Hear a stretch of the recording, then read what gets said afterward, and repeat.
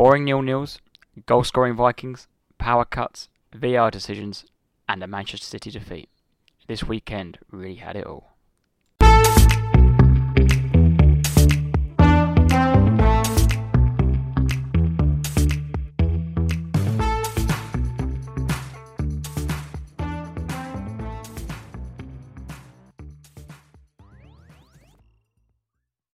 Evening, Tate. You alright? Evening, Jack. All good, thank you. Mate, yourself? Yeah, good. All good.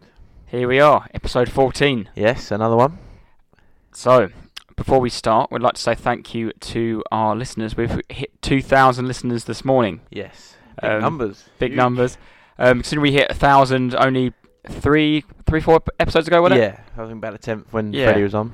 So it's really grown in the last 30 days or so. Yeah, really happy how it's going. Thank you for all the likes and the follows and some of the reviews as well we've seen are good always, and I hope they're random people. I don't know, but some of them they look really good. So yeah, we appreciate it. Yes, so keep supporting on Apple Music, putting your 5 stars on Spotify, and we are on YouTube now. So give us a subscription on there.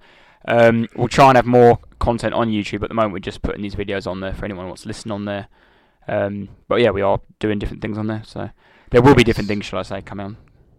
Yep. But we've got lots of good ideas, but back to the regular episode. Here we go. And let's start off with the teaser. So Erling Haaland didn't score this weekend. His record of 7 on the trot is gone, but he is still running away with the golden boot. So you may have seen in the news the old jokes about the silver boot and blah blah blah. My teaser is, what is the record number of goals scored by a single player in a season and not win the golden boot? Okay. So 2 points up for grabs, the number of goals and the player. Okay, all right. I'll have a think about that. Right, so going from Erling Haaland, should we start with his team? Yes, let's do it. Anfield. Big Anfield, game. Sunday, 4:30 kickoff, wasn't it? Mm-hmm. The late game. What did you think going into the game? Did you have any predictions yourself? Because we actually forgot to do that, didn't we? We didn't mention on the last one that was obviously going to be our game, but I would have said City win. I thought, I knew Liverpool were going to play the way they did, but I expected Klopp and Liverpool to not allow what City did to Man United previously. Like, I just assumed it'd be a close game like it was, but I thought, City would win 2-3-1. Still be a good game, and Liverpool play really well, and obviously I thought City would continue and on the roll they're on basically, and the Haaland, the Nordic Meat Shield would pop up with a goal, but he didn't. Yeah, well, going into the game, there's a lot of talk about Liverpool haven't lost a Premier League game at home in front of fans for yonks, about 5 years, isn't it? Yeah. And Van Dijk's never lost at Anfield in a home game, which has gone. That is with like you said, with fans though, because I think Van Dijk never lost because he was injured, wasn't he? No, but did he? The home record. Yeah, the home record. With fans. Yeah, with fans. So when it was the season without fans, I think they lost 6 on the bounce at home. Yeah, but yes, that was in lockdown era, wasn't it? Yeah. But Van Dijk, because he did his ACL, was out for all them 6. So Van Dijk holds the Premier League record of consecutive home games unbeaten with to 69 games, which is pretty mad. Considering he joined in 2019, was it something like that? Yeah. They're now unbeaten across 28 games, 21 home, 21 wins, and 7 draws, At home, yeah. 21 wins, 7 draws. I mean, it started off pretty even. I've gone into it, I thought Man City would probably edge it. Yeah, I just because a lot, obviously, where Liverpool are on the table and what's been said, and even Klopp's not really been on the TV as he moaned and stuff. He's not had the limelight on him. I thought they just wouldn't be as good as they were, basically, and I thought City would just be far too good for them. A bit of team news, you had Trent was dropped to the bench when he maybe was still injured or carrying a knock still. So Milner started right back. Grealish was dropped from City. Yeah. But both pretty strong teams still. I think Fabinho came in, didn't he? Thiago started, and probably Liverpool's best team they could have put out at the time.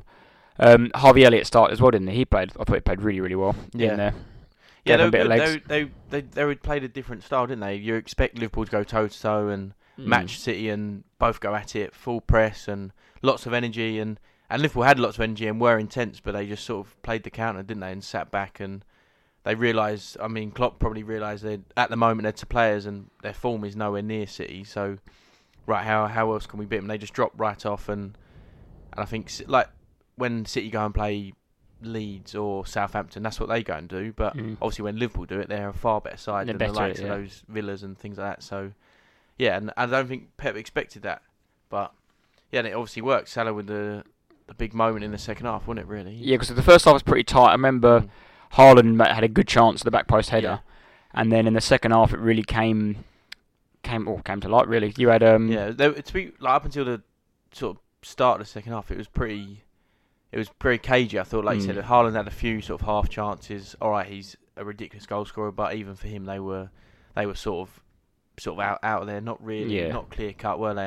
And Liverpool had a few. I think Robertson had a sort of half volley that went straight over the bar, and it was still a good game. It was still entertaining, but there wasn't real lots of goal action, was there? And then the second half, it came was less cagey, and you had Salah go through 1-on-1, and it was a great save by Ederson to keep it at 0-0. And you just expected that to roll into the back of the net, didn't you? You were watching there, Salah through 1-on-1. Right, here's had a lovely little 1-2, like a classic FIFA 1-2. Run behind. Running behind, and I thought he's going to have to score. And then what a save it was by Ederson, who came out. Low to his right, wasn't it? And just brushed it around the post. And it was, about 2 minutes after that City went and scored? Yeah, the Foden goal, when it ruled out, but that was chaos, wasn't it? It was absolute scenes when they thought they scored. Your view on that? Oh, it's the right decision, I think. You think? The heart. Well, it's hard. Yeah, it's a lot to talk about, I suppose. But the Haaland foul they actually give it for, I think that's debatable. And you talk about the phases of play and all the rubbish that the refs are going on about in VAR, and they all talk about. Is that the first phase, second phase, after the phase? Is it a phase? There's so much rubbish that goes on, but. I think on the goalie, Haaland, that would have been called for a foul. Yeah, because on Match of the Day, they came out and said that the Premier League or PMGO or whatever it is, had said if it wasn't going to be pulled for the foul, it would have been pulled was a foul for Alisson. Haaland, the goalie had two hands on it, and it would have been what it should have been for that anyway. So, I think the one on Fabinho, it's one of them, like Haaland's falling away, so he's grabbing to sort of not fall over himself, but obviously he's fouling Fabinho at the same time. And Fabinho's on his way down as well. Yeah, and Fabinho's fallen over, so that is, it's strange that they pulled it back for that, because surely just the obvious one is on the goalie, but for me it was ultimately the right decision. My issue with that is obviously I like that the refs are now trying to play on a bit more advantage, a bit more rough, like things like that. Which was fine. If that didn't lead to a goal, there'd be nothing wrong with it. It would have been a corner. Just say Gomez clears it out off the line. Goes. No one says anything. Yeah, carried on the game. It's similar to when I remember when the Odegaard one, for example. It's only got called back because it was the end of the goal. A goal end of that was sort of you're re-refereeing the game. Yeah, which, but I mean, I've got a bit on the refs, but Anthony Taylor won at the weekend because they've come out and said both managers said, and the Sky and whatever, all the pundits. Supposedly Anthony Taylor's gone into that game and said, right, I'm going to allow the game to continue and play on and things like that, which is, that's great, but you can't just suddenly change the way you're reffing on a Sunday. Like, weeks previously, you've been calling this, that. I mean, at Chelsea, Tottenham, he had a stinker, like, he was doing all sorts. The refs are giving awful decisions week in, week out, stopping the game, giving fouls, whatever. You can't just suddenly rock up Liverpool, Man City, go, actually, you know what, today, lads, we're just going to let the game play and we're just going to smash each other. I'm not going to give fouls, not going to give yellow cards. So, I just feel like he almost just bailed out in the whole game and basically said, right, I'm not going to do my job. I'm just going to rely on the VAR, the bloke in the room, to tell me when I've made a terrible ricket. And that's basically what happened. Like, because ultimately, like you just said, all decisions that he didn't make or did make didn't lead to a goal or whatever. He just sort of left and got away with. But like you said, that big moment where it led to a goal has been stopped because of that reason, because it's a goal. So Taylor's not really... he might as well not been there. He might as well just sat on the side with Klopp and Pep. Yeah, my perfect example for that was, do you remember the Bernardo Silva foul on Salah that wasn't a foul? Oh, that's why Klopp got sent off. Awful. And he didn't... He clotheslined him. Awful. That's what makes me funny, that wasn't given as a foul, so that no wonder he didn't think that the Haaland one was a foul. Because he's not give that. But, give that. But like you said, if that led to a goal or something, then he gets disallowed. Then he calls back. So you're re-reffing. So Anthony Taylor's not even reffing the game. No, exactly what you said. Someone else in a studio somewhere is re-reffing the game. I mean, I like the idea of trying to play on all the time, but it's then the VAR has to be on board with the on-field ref. Otherwise, it contradicts the whole game. I mean, because Anton's tried to do something different, or they've all sort of come together and tried something different, and we're still moaning about that. But like I said, what they've done previously was horrid wrong as well. So now he's done this on the weekend. It's just thrown another total bombshell in there. It's just it's an absolute mess. I mean, I won't normally hold for Anthony Taylor slander, as he is a fantastic ref in all our games we've ever had him. Touchwood, he's been alright for us, especially against Chelsea. But no, I just think, like you said, if you can't just go into that game saying, I'm going to do this today, when for the last 10 games, you've done something completely different. Ridiculous. But that goal didn't determine the game, I don't think. And Salah went through, didn't he? What's a goal from Alisson, a long kick up the pitch. That's his third assist he's got for Salah. I think he's the highest assisting or whatever goal involvements for a goalie, which is ridiculous. Yeah, it was his second assist of the season. He's got I know, like we said the other day about stats and that, but he's got more assists than Jack Grealish this year now. Which is quite funny. Yeah, it was a long kick, but obviously knew what was going on. He saw Salah on his own, and Cancelo dived in, missed the ball, and Salah just pinned him and he turned in. It's just one of them. It's like, if you don't get the ball, that's going to happen. And Salah's second chance when it 1-on-1, and he sort of learned from the first one, didn't he? He sort of lifted it slightly over Ederson, expected him to go low, which he did, and it rolls in the net. He's one of the ones when you run him through, you just know he's scoring. Because he said in his interview, he goes, in the game, he goes, I wasn't too disappointed after the first one, because he said, I knew I'd get another chance. Yeah. And I knew I'd score it. Yeah. That's the sort of mentality these players have, though. Yeah. In my notes, I just put, the GOAT is back. Yeah, it is. I think it could be a nice little run now. They've got West Ham tomorrow night. Anyone who knows me knows I fucking love Salah. Yeah. I don't know why he resonates with me. He just like that sort of player who's just an out-and-out goal scorer, selfish bloke who just wants to score goals and just very good at it. And he does it all the time, doesn't he? That's how he plays. Relentless. He just, even in that game itself, he had, I think, maybe 30, 40 touches compared to, I think, De Bruyne was the lowest on City's team, and he had about 60, so you can tell that Salah was hardly in the game, but when he did, every opportunity, he's trying to bend it in the corner, trying to little snapshots here and there, and got his reward in the second half, didn't he? So I've got a little thing on Salah here. This was going to be one of my teasers, because I was speaking to Jack off air. I had 2 teasers this week, but I thought I'd stick this one in here. Salah became only the second Premier League player in history to score 100-plus left-footed goals. Bloody hell. Who's the other player? I'll give you one clue. Did he play for Arsenal? No, he played for Liverpool. Did he? Fowler? Yeah. Yeah. Okay. Look at that! I was thinking Van Persie, but Fowler. Yeah. I was thinking to myself, I hadn't seen that. I would have thought Van Persie maybe, and whoever. What good left-footed players? I'm trying to think, striker-wise. Off the top of my head, I think there's someone come to me. It's got to be a few. Fowler's obviously the obvious one for me. Anyway, obviously I've said it, but Van Persie would be up there. Yeah. Giroud. He might have scored a few. And that was his 9th goal in all competitions versus Manchester City since joining Liverpool in 2017. More than any other player. Yeah, and I've got a similar stat, but it's his best record against any side for Liverpool. Is it? Yeah. So he obviously enjoys it against Man City, and that's probably the toughest game they've got, I reckon. And after they scored, there wasn't. I think Haaland had one chance, I think, to equalise on the edge where he sort of slipped when he was leaning back. Yeah. And I don't know if was it after the goal when the ball sort of got smashed across, but Van Dijk's running back and just... right at the last minute, yeah. And that was, Haaland was obviously waiting for that, but that on Van Dijk, him and Gomez were brilliant. They were just 2 solid centre-halves, weren't they? They just totally had Haaland in their back pocket, and the game plan they had of, like I said, sitting back, and they almost just defended their box, and we can't really get near the bloke. If we go near him, he's going to spin me, whatever, shrug me off the ball. So if we actually just defend and we'll look for the ball and attack the ball, we'll be fine. That's what they did, and they were brilliant, I thought. Yeah, it was a bit like that Michael Jordan meme of I took it personally. When Van Dijk was just like, I'm on a mission today. I'm going to prove that I'm still the best centre-half around. Yeah, him and Gomez were brilliant, I thought. Yeah. And another person I want to touch on, the 10-minute cameo of Darwin Núñez. What is that? Mr. Chaos. Yeah, he's a strange fellow. I remember I called him Chaos on the second episode. I don't know another word to describe him. Nah. Why he didn't get 2 assists or 2 goals? Just pass the ball to Salah. He was through. I think he tried to pass one, didn't he? And then the other one he should have 100% passed it, and then he's gone to shoot.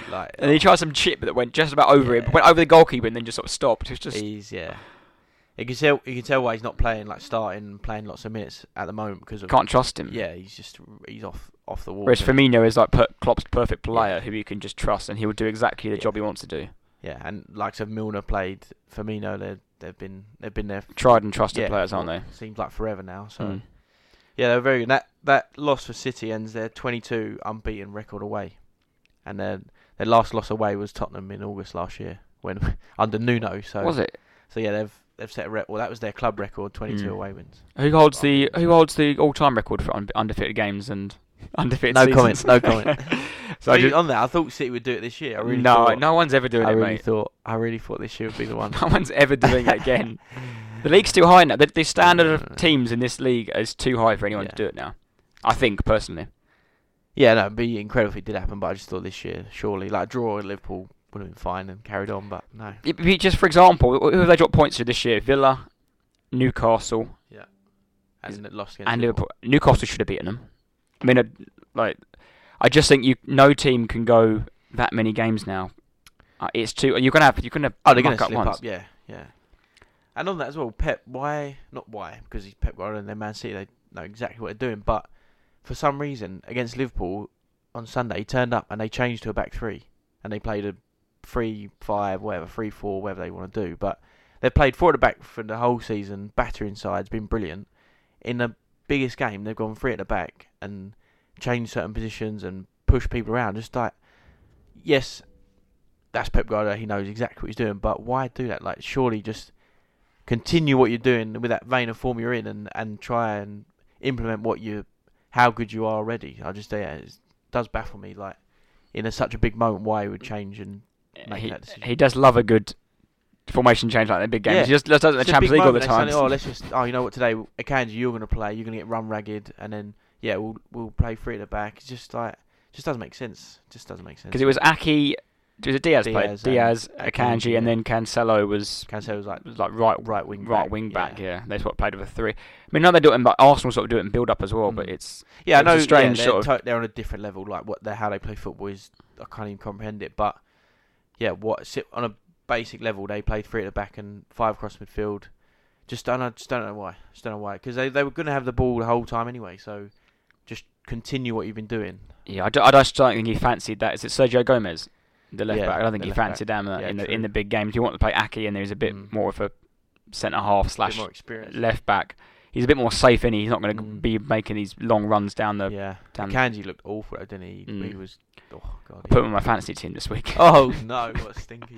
Because Walker got injured. I had an absolute stinker. I had Walker, James, Trent all got injured. It was hard this week. Diaz injured, and what's his name? Old Gordon suspended. Oh.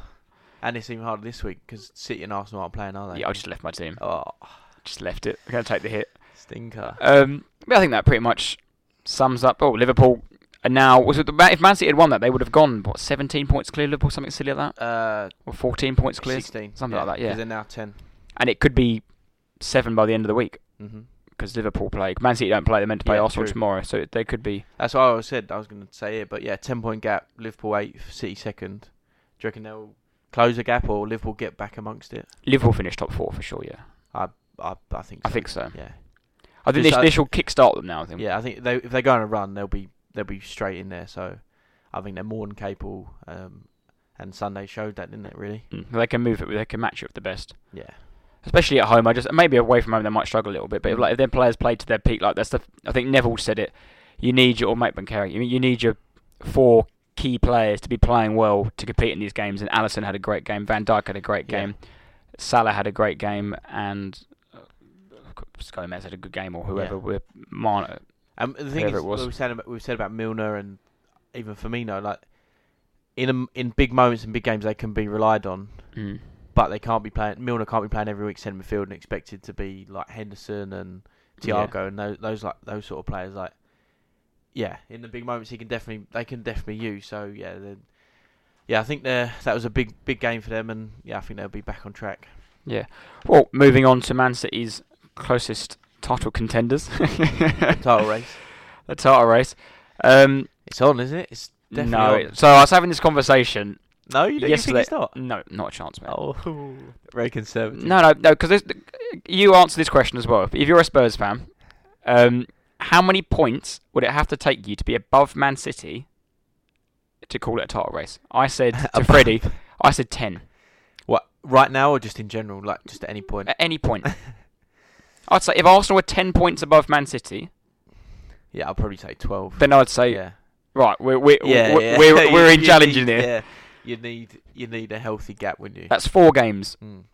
10 points is 4 games, yeah, so I thought, alright... The problem is Man City can go 18 games winning. Not even 18 games without a loss. They go 18 games winning. Yeah, and they'll probably beat you twice in that run. Which is, yeah. No, I agree. Yeah. But then I think that win for Liverpool at the weekend, and obviously some of, like you said, Newcastle, some of their results, have given Arsenal, Tottenham, even Liverpool themselves a bit of hope that, right, we can actually, we can compete. If you meet them on their off day or a moment where they're not quite switched on like Salah's goal, then you could take advantage. But Arsenal are the closest to them, aren't they? Or they're ahead of them at the moment. Yeah, so it was... I'll go into this game. I was chatting to you. I said anything other than a win, I would be a bit disappointed because we've played really well. We beat Liverpool, beat Spurs. So going into Leeds, who Leeds haven't won since August, you think we should get a win. It's going to be tough. It's never an easy game at Ellen Road. And then after 60 seconds, a bloody power cut, lights go out, VAR off. What was you watching it, or what was that? No, so basically it was a power cut in the stadium. So all like the Wi-Fi had gone, the floodlights had gone. Everything gone. So basically the refs couldn't communicate to each other. That was how they first found the issue. Yeah. And then they found out the VAR wasn't working because of technical issues with it. Was there any chance they would play without VAR? Like they were just going to go? No, because then it would have been... Arsenal would have lost, wouldn't they? So it's not fair. No, I've actually got... There's a bit on that I've got. Because otherwise it's technically... No, sorry. Do you know who was on VAR that day? Yeah, it was fucking my mate Paul Tierney. Mr. Tierney! I think he had his Spurs shirt on in the studio. So. Oh, God. No, but it was... when I saw he was VAR, I was like, for God's sake. At least he weren't on the field. Yeah, well, the day after he was reffing our game, so... he's a terrible, no, but he's good bloke. for a ref for you, mate. No. He gives you penalties when you should have goal kicks. Yeah, I saw VAR Paul Tierney. I couldn't wait to tell you. Yeah, the lights went out because it was an electrical issue. Then, obviously, goal line teleology. It took 40 minutes for it to come back on. Which caused a bit of a delay, really. Well, the players, I think, took a little bit while to warm into the game.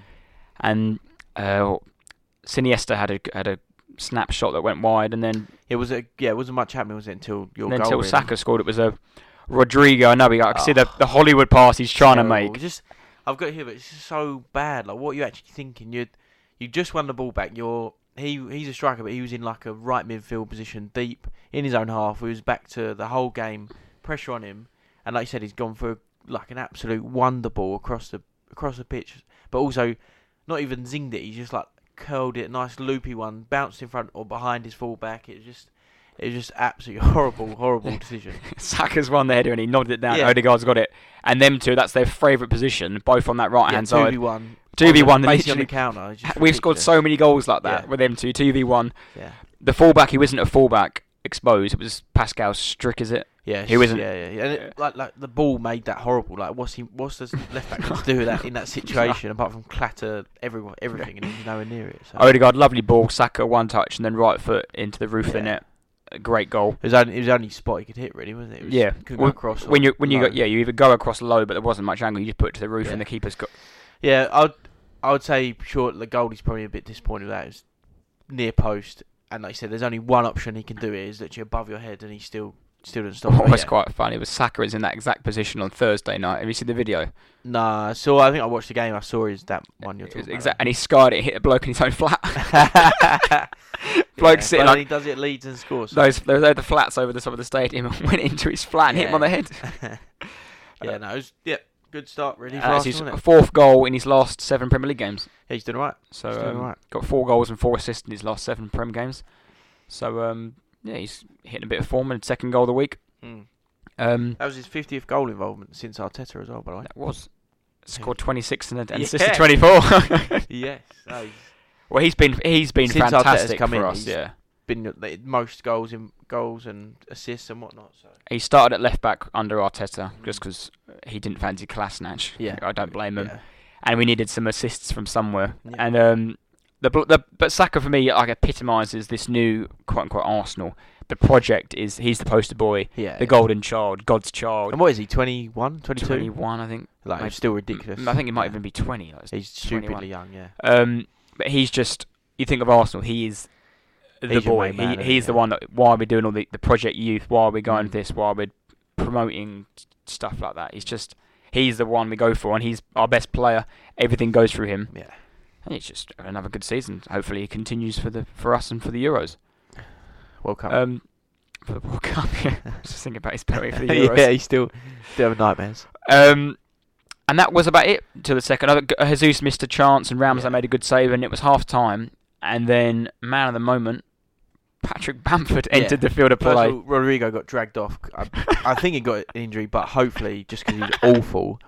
So yeah, Rodrigo gets dragged off for his terrible pass, and then that donut Bamford comes on the pitch.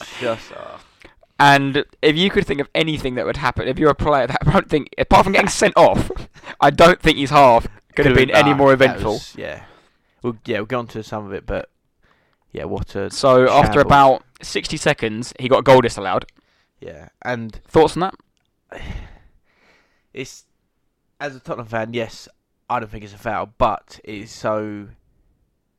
is a foul in terms of what we said, it's what's been given, what it looks like. Obviously, Bamford's arm's sort of bent out. It looks like an arm in the back, but everyone knows that Gabriel is strong enough, big enough, ugly enough to not go down from that contact. But in that situation, as a defender, as a player, you're going to go down because you know you're going to get the foul. So it's just modern day football, basically, and it is a foul. And it's a shame, but yeah, it just is a foul. And a note on Gabriel, though, we'll talk about it a bit later on this segment, but I thought he should have made more of a deal of it. I know he'd sort of put his arms up a bit, but I think he could have easily hit the deck. Yeah. I think he sort of went down half-heartedly and then realised, he scored. So now I'm going to claim for the free kick, and he got it. But yeah, like you said, if he'd have sort of gone for it, he'd have probably got it straight away. But it was a shame because the ref gave the decision. It wasn't VAR. The ref gave it straight away, foul, and then it was. Don't think it even went to VAR in the end. The ref had already disallowed it. Yeah, it was a shame. And then, it was about the 60th minute, 64th minute. The cross came in. I think it was Harrison. And Saliba's just completely missed the ball, hit his hand, Stonewall penalty, but the ref hasn't given it. No, Ramshouse collects it and just play, and then it's gone out of play. Ref's been sent to the monitor and given it. It's Stonewall penalty, and if you watch, definitely. If you watch the replay back, have you seen Saliba's reaction? Yeah, he knows. He almost, because when it hits him, he almost moves his hand to sort of throw it away because he's like, the ball's on my hand. I'm gonna just help it along. He just panicked, but yeah, definite handball. But then that Bamford goes up and takes it. A bloke with no confidence in a side with no confidence. Hasn't scored since December. Don't think he ever scores ever. Just regardless, apart from his first season. You had no. I got up in the stream because obviously you saw the news flash come up and whatever. You just had no confidence in him even hitting the target, and lo and behold, he drags it wide. It's just typical Arsenal. You just would get away with that. The first one, the no goal foul on Gabriel. Then the penalty, Bamford steps up and misses the goal. Not even makes Ramsdale make a save. He misses the whole goal. It's awful. I was 100% sure he was going to score because we have as it sounds. I'm really, really picky with our goalkeepers. I know it's such a really harsh thing to say, but our goalkeepers are never good at pens. Since Chesney have been horrendous at saving penalties. I don't expect you to save them. Yeah. But just, sometimes go the right way. This was the first time Ramsdale, I think, has gone the right way in a penalty. Yeah. Because the only other one was Fernandes missed one last year, which Eddie put wide, and Ramsdale went the wrong way, but was going around like he saved the thing. Yeah. It all started with Cech, really, because Cech replaced Chesney, and Cech had an outstanding record at Chelsea for penalties. And I think he went about 20 penalties in a row, going the wrong way and not saving any of them. And he finally saved one against Deeney. Or Spinner, if he'd even made a save, it'd be a good thing. Let alone save a penalty. If he could catch the ball. Leno never saved one, I don't think. No. He might have saved one in a Europa League game, but Premier League record, even gone the right way, it's just painful. It's because every time I see Kane step up against Arsenal, he just fucking blasts it in the corner. Yeah, but Bamford, no confidence, throws it wide. Bad penalty. Just awful. He hit sort of a lot of power because Ramsdale went the right way, but he's not saving it if it goes on target because he's hit it with a lot of power. But shocking penalty. Yeah, you can't be putting a penalty wide being a Premier League player. No, just shambles, and they're just that's their huge problem is that they don't lead to many others in the bottom half and teams that struggle. They just don't have that striker. Bamford, his first season, I think he scored 17 when they first come up. But I think if he scores that, Arsenal don't even draw that game because that No, then get on to that. I don't think Arsenal. Honestly, I don't think Arsenal were good at all that day. No, we weren't. I think we're good for about 30 seconds. Yeah, obviously Saka's goal, fine, perfect, but yeah, really. That was the worst game we've played all season. And it's not one of them like, we went to Leeds and got a win 1-0. It's like resolute. No, I'm not having that bollocks. Sign of champions. It's I hate it. I hate that chat, and even more so when Arsenal were actually just not involved. They just weren't good. It's not because like I understand the resilience and champions talk and all that rubbish when it actually happens. But that day Arsenal should not have got away with 3 points. No way. Gabriel was good for 94 minutes, and I thought Ramsdale had his best game I think of the season for us. But that was about it. Yeah. I thought Ben White was poor on the ball. Saliba looked a bit shaky. Yeah, Leeds just had done what I said, what those sort of teams do against the big sides. They hass and harry and they charge about and loads of energy and they fight and tackle, but at the end of the day, like Bamford showed, they can't score. They couldn't, and that Sinister had a good chance when they got pulled back to him. They just can't put the ball in net. They can. Oh, they had enough chance that second half. Yeah, they can fight and they'll run all day for you, but yeah, they're just not good enough, and they're not going to score you goals. I got some thing on Rodrigo and Bamford. Like I said, like Bamford first season back, plays 38 games, scores 17, great. Then he's sort of hit with injuries. He's in and out of side, and it's sort of difficult to recapture that form. But since then, I think he scored like 7, then 6, and this year, he might get to 10 if he plays. Like if they're lucky, yeah, exactly. And Rodrigo. He was banging on the England squad, wasn't he, at some stage? Yeah, and Rodrigo's best return is in the 2021 season, and he scored 7 goals. For Leeds. So it just shows like they're just not. It's like so many of them, they just all struggle to score goals, and they sadly that they miss Rafinha, don't they? Yeah, they miss Rafinha. They miss Phillips in the middle. Like it's just they're a poor side. And they still haven't won since August. Another loss there. I think they're 2 points or 3 points off relegation now. Yeah, they're right in there. They're like we said last. And I think they will be there all year. Yeah, in and around.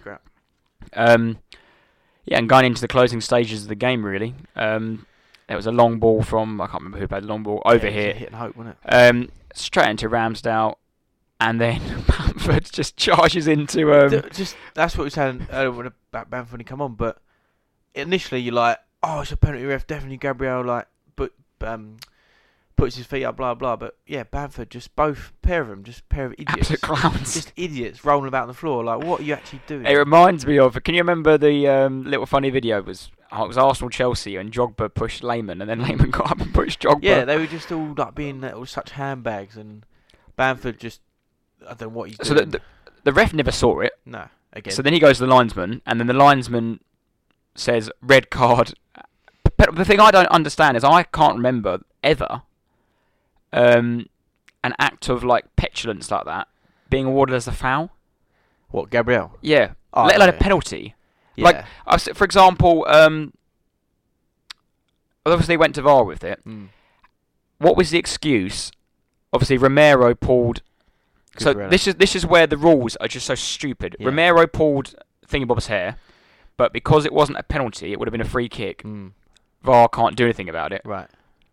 But the other way around, yeah. If it was the other way around, if Cucurella had pulled Romero's hair, he would have given a penalty. Yeah. It's the same as this. Like, it doesn't make any. I can't remember. The rules don't. You see these petulant kicks out all the time, but they're not given as fouls. They're just given like a red card, and then you play on for where it's from. Yeah.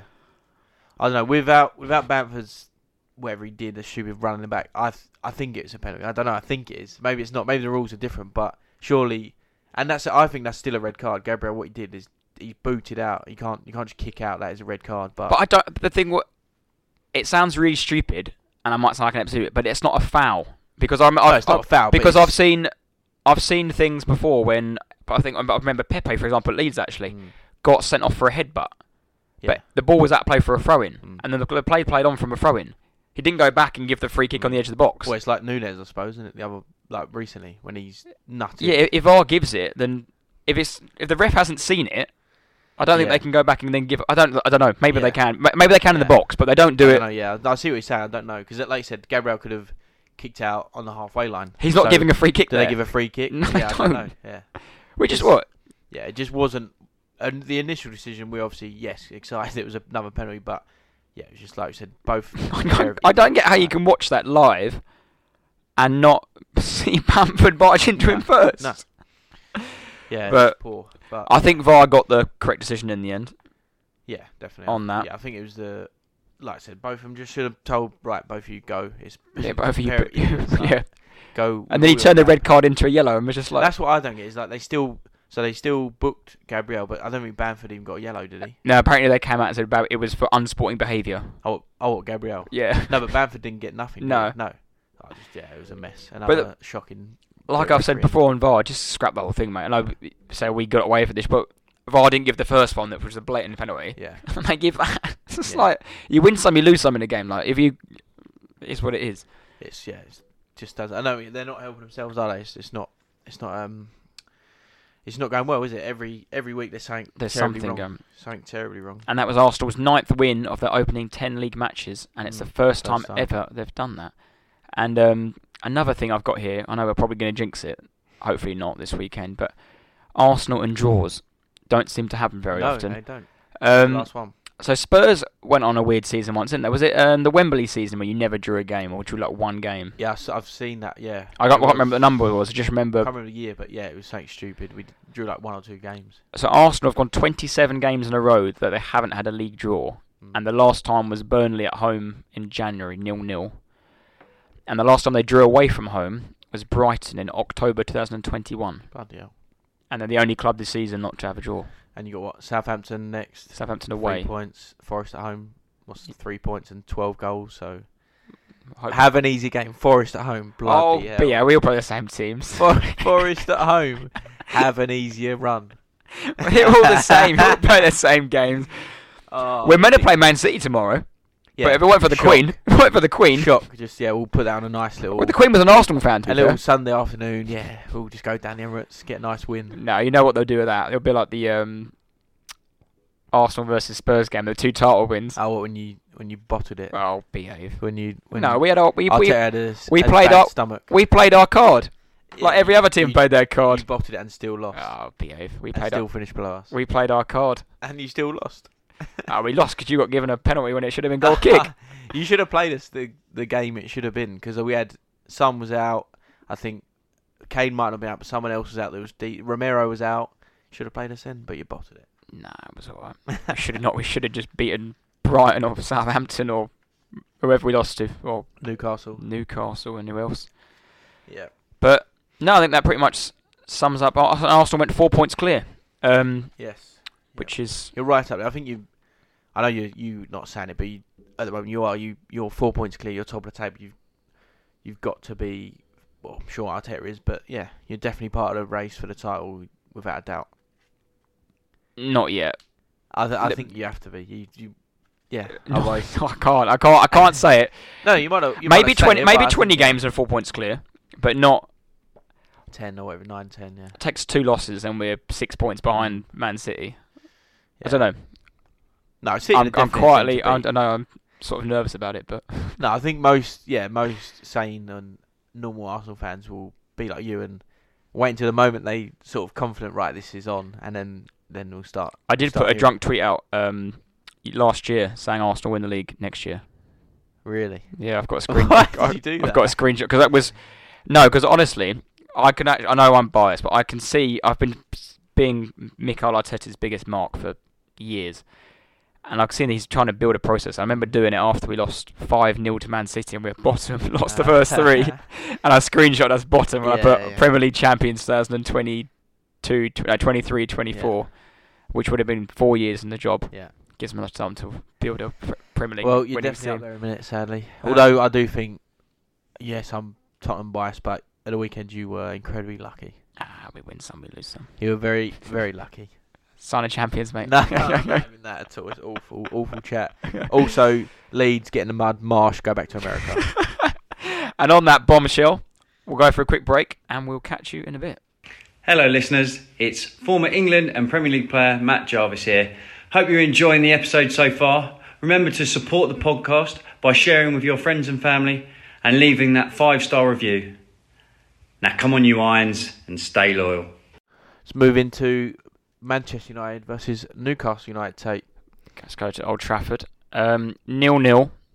But a pretty eventful game, to be fair, wasn't it? Yeah, it was, in terms of there wasn't many opportunities. There was a few sort of big chances, but I don't think it was the most exciting game in terms of shots and big moments, but yeah, some more random old decisions that went on, didn't they? By the dynamic duo of Craig Pawson and Jared Gillett. Gillett, the Australian. The Aussie.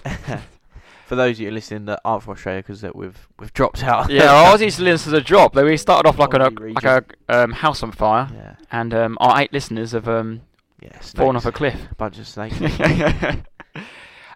My first talking point I've got here is the Wilson penalty Varane foul on Wilson. Yeah, that wasn't given for whatever reason. I just thought. First of all, I thought, man, that game should have been on telly. I don't know why they showed. I think they showed Villa Chelsea on Sky. Just abysmal game. But yeah, Wilson, how Varane steps across him. The ball's maybe 5 or more yards away from him, not even involved in the situation. A blatant check in front of Wilson, and it's a foul. It just is a penalty. That's my only thing. I think the ref might have looked. Was Wilson getting the ball before De Gea coops it up, or? No, but what's he doing? No, but it's a foul. Yeah. How does he get away with it?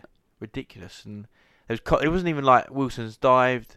All right, he's probably thrown his body good, but he's felt the contact, got a whack across the leg. It's just a penalty. Yeah, Varane's got stuck in the mud, and he's literally gone through, and he's fouled him. It's a penalty. Also, imagine if that was your mate, Slabhead. I was looking at their form recently. My God, Man United's form since he's been out. Mate, skyrocketed. Mate, he cannot get in the England squad. I don't care what anyone says.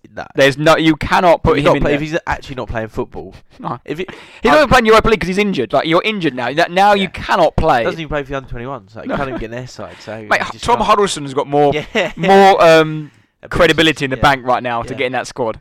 Yeah, no, that is a whole subject on its own. But yeah, imagine Maguire giving Wilson a clap. And it would have been a penalty as well. It was that big idiot. And then going on, I think it was Trippier putting a free kick, and Joe Linden hit the bar. Yeah. Rebound straight away and hits the post. He should have buried that second one. Yeah. The first one's like instinct, isn't it? He sort of reacted to the free kick, and it was obviously a good header. But the second one, he's had time to think about it. The goal, De Gea's sort of out of position, not going to affect the ball, and he just somehow he's hit the post. Should be scoring, shouldn't he? Yeah, because De Gea was on the floor beaten. I think it was what's his name, Martinez, watching it. There's a few people flying about, but he's got to head it in the goal. He's just 6 yards out, free header. But very poor. Newcastle the better of the first half, and then moving into the second half, United obviously got on top, and there were a few controversial decisions made by the ref.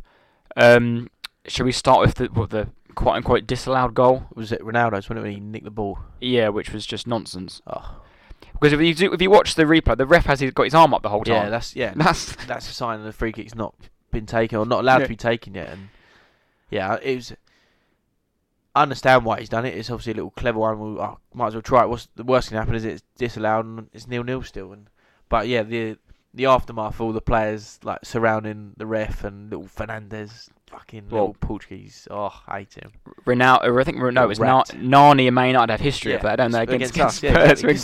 Gomez is a donut and just basically rolled Nani the ball. But But as you would have seen the news today, I think that was part of the Howard Webb era. Back in the Euro. I know it was Clattenburg was the ref in that Spurs game, but I think that was.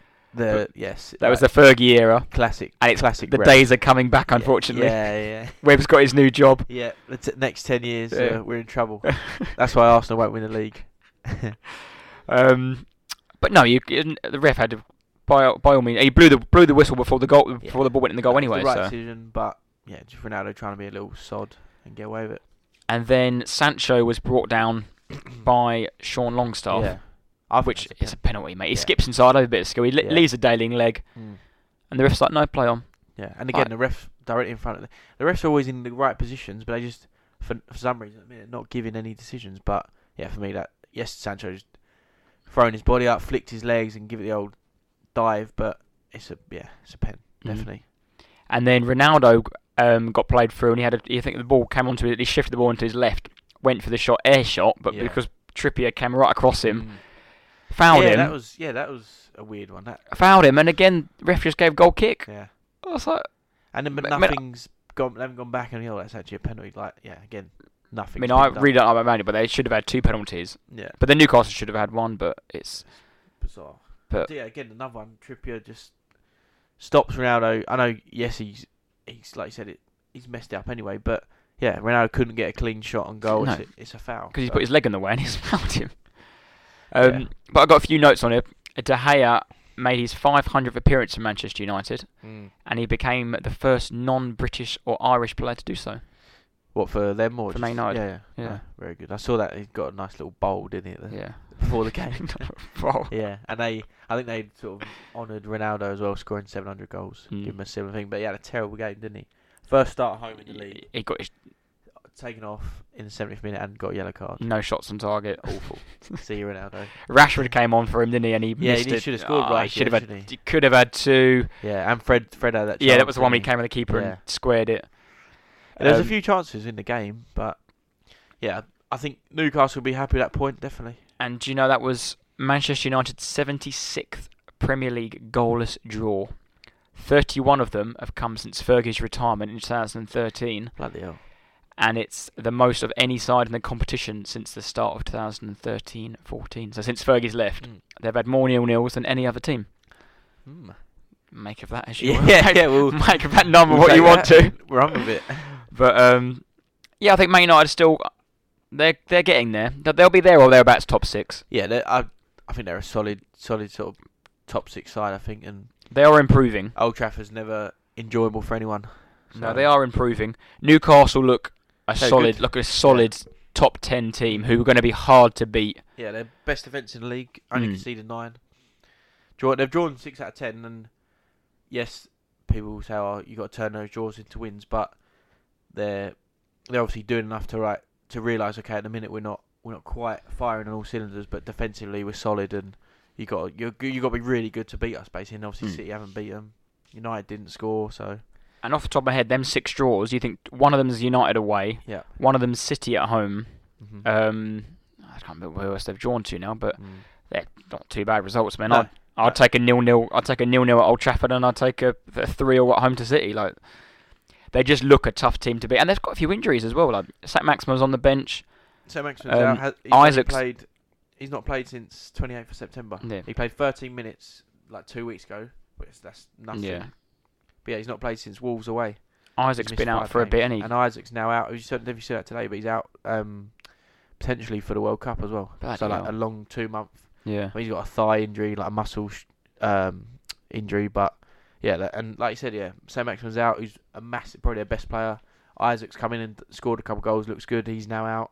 So they haven't got their main players. They've still got bloody Chris Wood coming off the bench and Callum Wilson starting. So yeah, I think they're really, really solid team. I think you're going to find that more and more now with players missing the World Cup. A little 4-week injury. It's the World Cup gone, isn't it? Yeah. And normally, if you get a 4-week injury in May, you can recuperate in time for the World Cup for mid-June. Not now. 5-week injury, you're done. Yeah, I think you're until the new year really. Which is a shame, and obviously Isaac's a prime example. But I got a little bit on Newcastle, just saying that I just think they're possibly gearing up for like a massive January transfer window, because I feel like if they're quietly going about their business and they're sort of hovering top 6, 7, maybe even a bit higher up, might be a few points off top 4, might be in the top 4, but I think if they're going to be there, I think their owners, I think they've got a plan and they're going about it the right way, and Eddie Howe's in charge, and I think they're going about in a strategic fashion. But I feel like they get to January, if they're right up there, I think they'll just go, right, so here's this amount of money, go and buy 2, 3 top players who we might want in 6 months, 12 months time, but we can't miss this opportunity, I don't think. I think in January, if they're right up there, could be quite interesting. Like accelerate their summer progress and go for it. Yeah, I think like I said, they've got a plan, and like maybe the next summer is when they go and splash a bit of cash and get some big names in. But yeah, I think if it gets January and they're right up there, I think they're just going to bring in like 1 or 2 sort of marquee players and really go for it. They're the sort of club I can see buying the quote-unquote World Cup star. Like that's true, James Rodriguez. Like James Rodriguez in Brazil. Yeah. Where he came, people knew about him, but they didn't know like how good he actually was then. And then Madrid went and got him. And Newcastle probably one of 2 or 3 clubs that could do that as well. Because after the World Cup, that person, players, whoever it might be, there'll be ridiculous amount of money as well. So yeah, it could be interesting for Newcastle fans, I reckon. Yeah, And what should we move on to the Newcastle got Spurs the weekend, haven't they? Sunday, yeah. Sunday. We got United tomorrow, and then Newcastle at home. Two challenging games. Yes, tough week for Spurs. Very tough. Shame you don't ever play Forest at home. Yeah, it seems like Arsenal home every other week. So. Should we move on to the Spurs game? Yeah, we can. So Tottenham at home to Frankie Lampard's Everton. Yes, yeah. My first thing is just it was classic Conte, I think, and I think we're slowly realising what he's all about, and that game in our minds we were thinking before, right, go there today, go at Everton, win 3 or 4-0, comfortable. It'd be really exciting, score a few goals, Harry Kane pop up, but I just don't think that's going to happen anymore. And Spurs exciting. Yeah, not with Conte, not with Conte. But I say that we scored loads of goals and we've had some great results. But yeah, I think the weekend was just classic Conte. We were never under pressure. Yes, they had a couple of chances in the first half, but apart from those, they had 2 shots. Those were their 2 shots, so both off target. Apart from that, they had nothing else in the game. And yeah, I think it's classic Conte. That's my first note I've got here. Gray and Onana both missed big chances in the first half. Like you said, both skied them over the bar. Gray's was a lovely. He made it himself. He got the back of, was it Romero Doherty or no, Bentancur. Bentancur, yeah. He got it wrong at the start. He first of all just tried to sort of run into Gray and put him off, and then from that moment he was never catching him, and Gray was gone basically. But yeah, it's poor. Basically, he's got to hit the target. Just as he getting close to the goal, he just almost fell over. It was just a poor finish. Yeah. And then the second one, Onana, robbed the ball off your mate. Yeah, your mate. But to be fair, Romero come charging out, and when I watched it first, I thought, Højbjerg, what are you doing? But then you watch it again, Romero just come charging out for no reason. Like Højbjerg stuttered and thinking, bloody, what's going on here? So I think that's the better of the 2 chances. Oh yeah, Onana, yeah. He's got to hit the target. Yeah, it's poor, very poor. Target. But I wasn't worried when he was running through. I wasn't worried. He's going to score it. He looked really off balance. Yeah, he just looked like absolute shambles. Like just all over the show. He was on his weaker side and blazed it over. Like, I know they're completely different players and completely different abilities, but if you compare him running through how you felt then to when you watch Salah run through against City, you know. For them, even if Gordon was playing, and he ran through, or Calvert-Lewin was on and he ran through, I'll be worried they'd score. But him, no chance. You just knew he was all over the place, weren't you? That was about it in the first half. Not really happened. It wasn't a lot, and we for the whole game we dominated the ball, but the first half we didn't really. We had a couple like Richarlison sort of half chance off Kane's cross, but yeah, it wasn't like we weren't under pressure, but we weren't going to score. We weren't like threatening them, and it was constant goal action. It was pretty uneventful half. Yeah, going into the second half, obviously I thought Spurs then upped their game a bit, and Everton didn't even have a shot, did they? All second half, they were shambles. They were poor. They just tried to.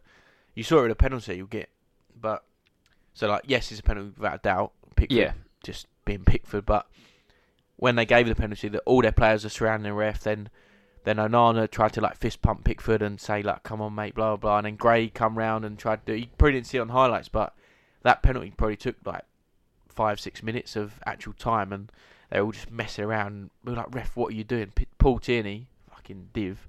Just get hold of him. Tell them all to get out of the box and let the game continue. Yeah, but Everton were very I think that was pre-planned, because I think Kane might have come out and said he was really under pressure that penalty because they just come back from England, haven't they? And he said he's taken hundreds of penalties against him. Pickford's like the only bloke in the world that has any idea what Kane's going to do, and he definitely knows where he's going to go, and he still couldn't say because you saw the way Kane takes penalties is ridiculous. What I did find quite funny, well, not funny is the wrong word, interesting, was obviously Kane's last 2 penalties he's taken in the Premier League have been against Arsenal, against Ramsdale and Pickford, who he's been practicing against recently. Yeah.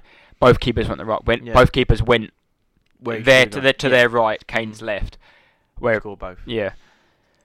But you saw the Pickford one when he hits it like he does. Keeper still goes the right way. Keeper knows exactly where he's going to go. But anyone or any goal in the world, you can't stop it. Pickford's got to stand in that corner and wait for it, and obviously Kane's not going to put it in that corner when he's doing that. So. Yeah, he strikes the ball so pure. Shocking from Pickford, though, when to give it away. The mistake to start with, and then just... He's just off his head. I saw someone talk about it the other day, but he's just always got to do something. He's always got to play up to the crowd and perform it. Just be a goalie. Same as Ramsdale, mate. Yeah, Ramsdale's he's okay though. He's grown up, I think. Getting better. Not when he hasn't done any knee slides since I've told him off. Yeah.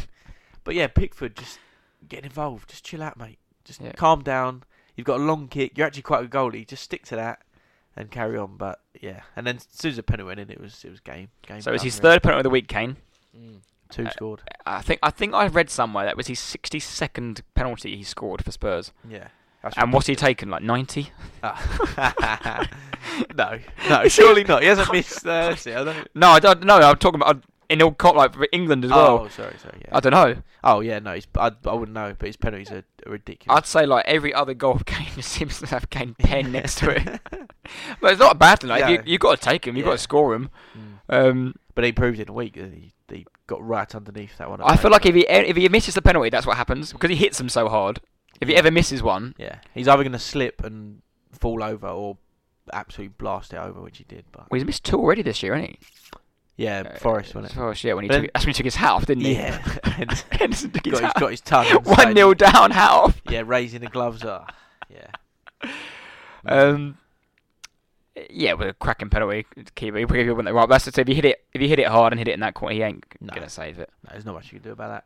Just on Kane, that's his best start in terms of goals, 9 from 10 in the league, and in that game as well, he took 11 touches inside Everton's box, which is the most he's done since January, which is quite surprising. Really. 11, you say?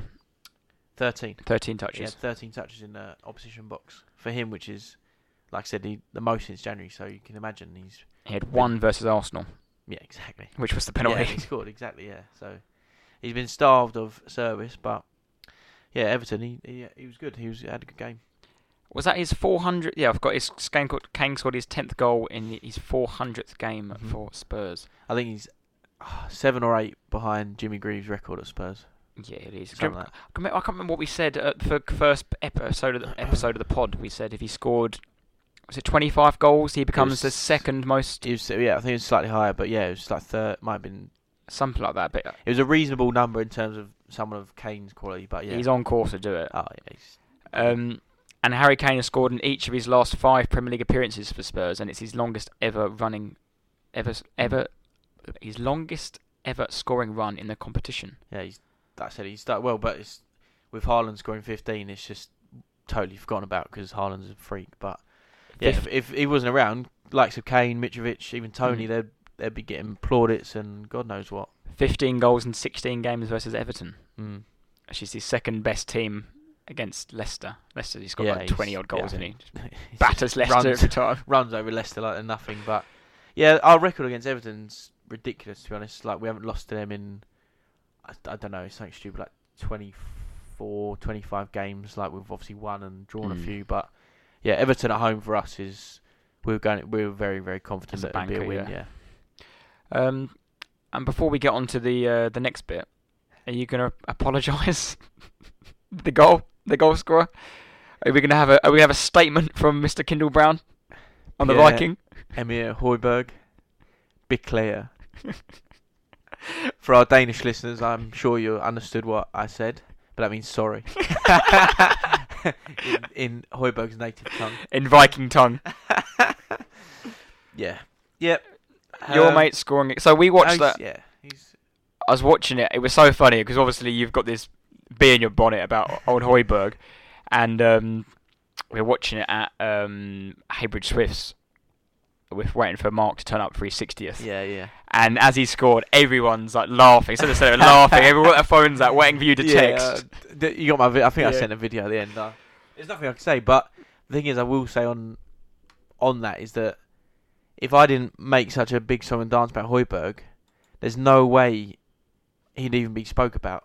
No one would even notice. Like, he scored, and everyone suddenly texted me like, "So Højbjerg scored." Yes, I know. I'm watching him celebrate. I'm celebrating because he just scored in front of my own eyes. Like, no one would care. But obviously, I've made a big song and dance about it. But he's just one of them. And it's the eye test. Like, for me, I just don't like the bloke. I don't like him, and that's simple. I think if I was going down a pub, I definitely would not be inviting him. I'd rather go with a trio of Basuma and Bentancur and not speak a word of English. But I'm sure they're... Do you know what I mean? Højbjerg just strikes me as what... I think I've got it down here, but he just strikes me as like a big rugby lad. A big rugby lad vibes. Drinks your pint through his mouth and like he's just a weirdo. What, he's just bootleg jeans and just big old boot cuts with brown leather shoes on. He just stinks. He absolutely stinks. Lynx chocolate. Just the worst sort of bloke. A bit of shockwaves in the old hair. Yeah, I just imagine the Højbjerg on a night out. Oh, awful tattoos. Terrible dancing. Yeah. Terrible tattoos. Oh, horrible chat with his big Danish teeth. Oh, vodka Red Bull drinking. Yeah, I just don't like him. But quickly on the chat of Højbjerg. So Højbjerg versus Bentancur. Højbjerg versus Bentancur for the season. This is Højbjerg. Tackles 16. Bentancur 23. Bentancur's had a higher success rate of tackles, 65%. So out of Højbjerg's 16 tackles he's made, 44% success. Interceptions 13 to Bentancur's 11. Recovery 6-9, 6-2. So those two things he's slightly ahead of Bentancur. Jules 1, 37-38. So this Bentancur's one better and Jules 1. So the chat and all this bollocks that people talk about him being the Viking and a defensive midfielder and he's here and everywhere is a load of rubbish. Like Bentancur's doing exactly the same, slightly better in some areas. Just what are you looking at? I just can't. That's the thing for me. Is I watch him, he's stiff as a board. He just gives me just horrible bloke. Who scored more goals this season? Højbjerg or your £60 million striker? Leave Leave Richie alone. No, Richarlison, to be honest, is a bit of a strange one to us. He's not that good, I don't think. He's alright. But he's alright. He's okay, yeah. But Højbjerg has 3 goals and 1 assist.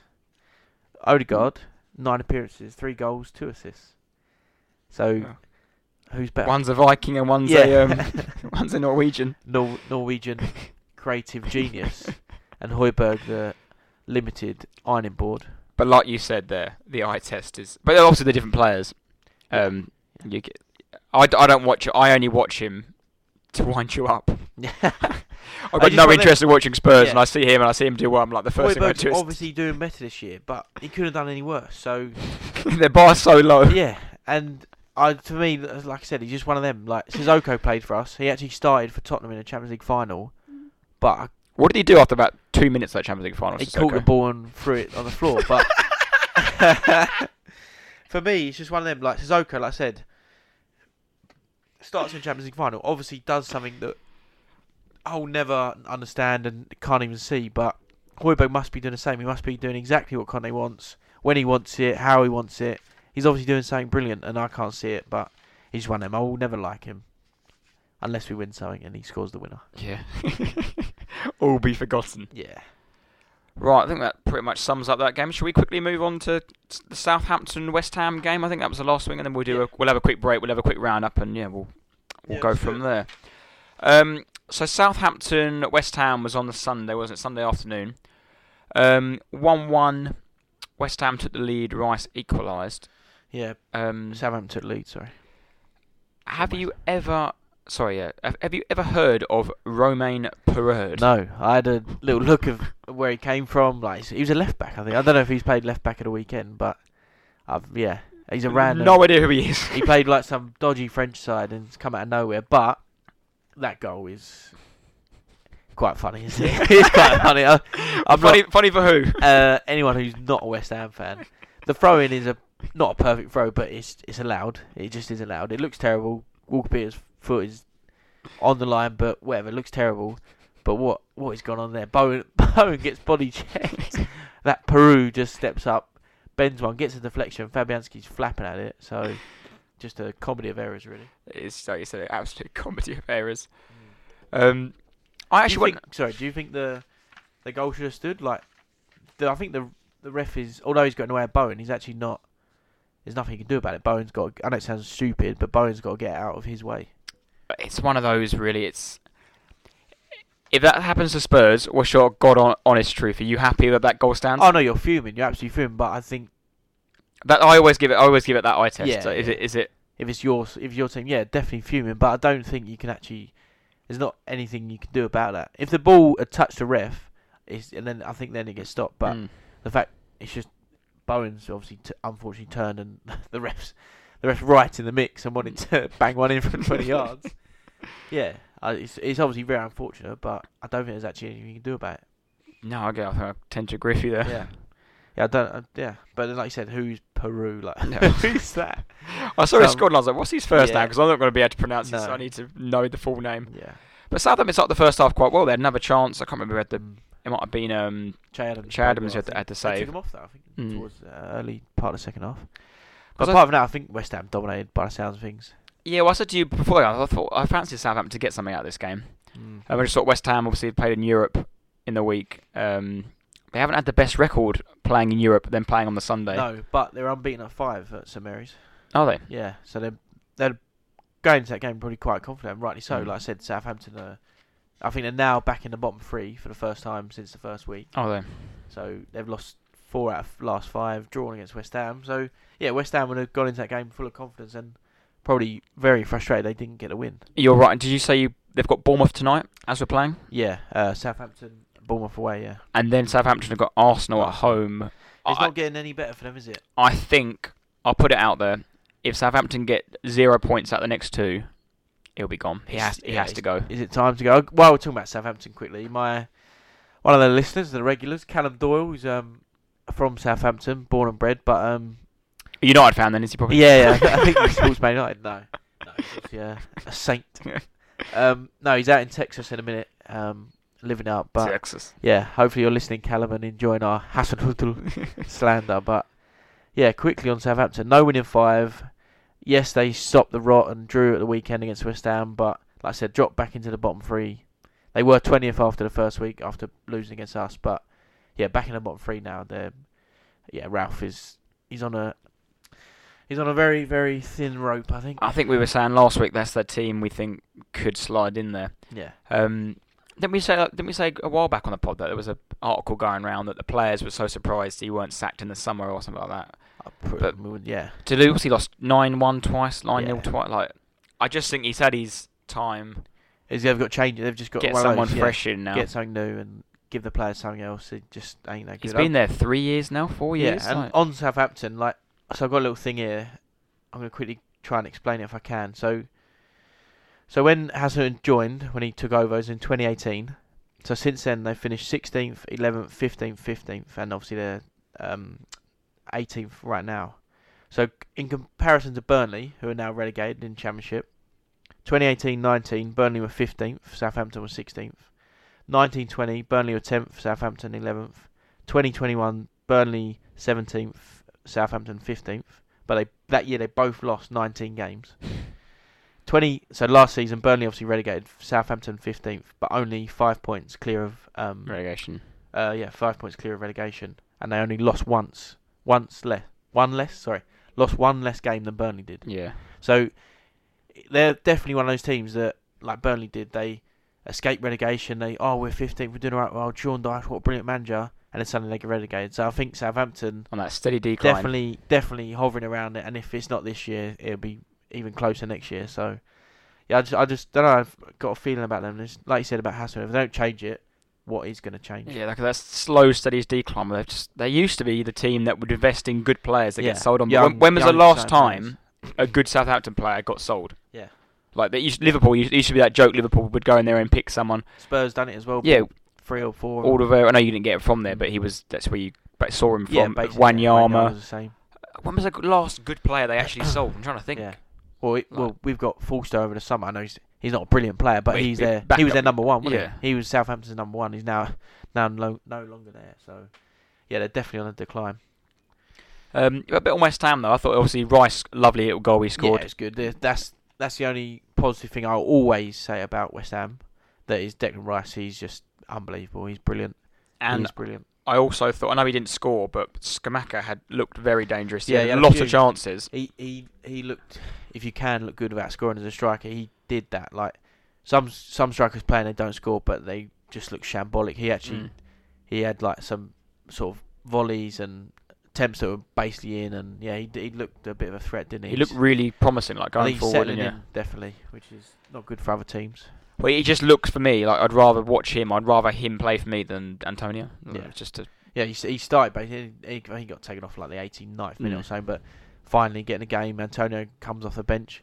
I think a lot of West Ham fans probably want to see Antonio sooner. I think he came on like 5-10 to go. But if you give him like 20 minutes, 25 minutes against that sort of side, Antonio is just a chaos factor, isn't he? Yeah. Don't know what he's going to do, and he would have been ideal in that game, I think. But yeah, just Rice, he's just one of those players, and the eye test with Rice is exactly why he's such a good player. You watch him, he might not score, he doesn't assist, but you watch him like, yeah, he's a brilliant centre fielder, and you can't really argue that, can you? So if he doesn't score and doesn't assist, he does everything that Højbjerg does apart from score and assist. Oh yeah. But that's what I'm saying. If I watch Declan Rice though, I know you're laughing, joking, but I'm winding you up. No, but when you watch Rice, he's obviously a far better player than Højbjerg would ever even dream about. But Højbjerg scored 3 and assisted 1, so does that make Højbjerg better than Declan Rice? No, not in any planet does that happen. So shove your stats up your arse. Yeah. But sorry, on West Ham, Liverpool tomorrow night. That is a tough game. At Anfield, on it. So I've actually got a few things on that actually. So the last time they played at Anfield, Liverpool won 1-0. I think it was Trent scored. It's 8th versus 12th. Yes. Personally, I can only see home win. Yeah, I think Liverpool win. I think West Ham won there in 2016, 3-0. And that was Lanzini, I remember that. And the club legend Noble. Yes, I remember that. Because that was when they started the season really well, and Payet was... Yeah, and that was their... Yeah. I mean, they won before. I think they won in like 1964 or something. So their record at Anfield is like most... Just before they won the World Cup. Yeah. That was a friendly, I think, for the World Cup. But yeah, their record at Anfield is abysmal like most other sides. But so in that game, this is my little... I'd said I've got a little question, little bit of knowledge for him. Here we go. Quite excited about. Here we go. So yeah, they play Liverpool tomorrow night, and Liverpool had 3 players. So sorry, West Ham 2016 when they won 3-0. Yeah. Their last win at Anfield in the league. Liverpool had 3 players start that day who all started against Man City at the weekend. Who were they? James Milner.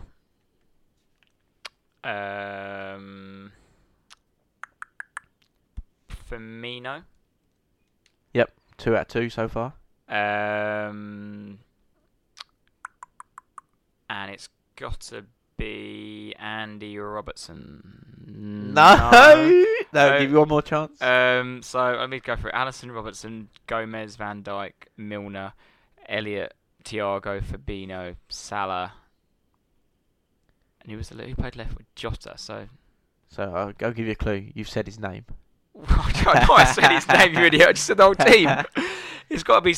So you got Firmino and Milner, both started. One more.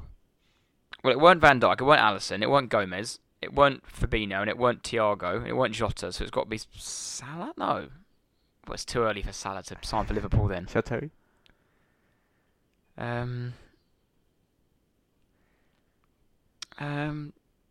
Joe Gomez, was it? No, he was signed. Klopp stopped, because Klopp wasn't the manager then, was he? Or was he? 16, I'm going to say no. It was still Brendan Rodgers.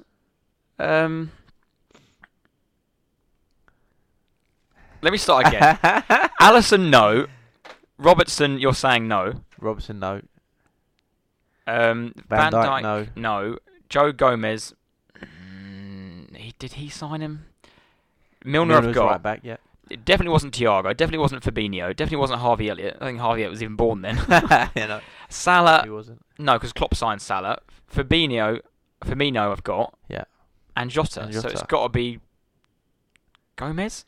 It was, yep. Yeah. It was Firmino, Milner, and Joe Gomez. Joe Gomez is only 25. I forgot. I thought Klopp had signed him. No, yeah, he played that day. He was like obviously 18 or whatever it was, 18, 19. Yeah, I thought it was pretty cool to be fair. And I always say they need to, they always rejuvenate their sides and replenish their squads. And yeah, those 3 players have been there since God knows. So yeah, they started that day and when West Ham won 3-0. But yeah, I can't see it happening tomorrow. I can't see a 3-0 win for West Ham.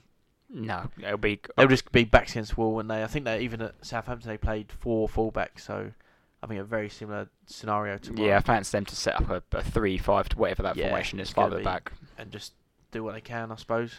And I think West Ham are fully aware of that and understand. But if they get anything, they'll be over the moon. Yeah, I think that brings a little close to that segment, and we'll be back after this quick break.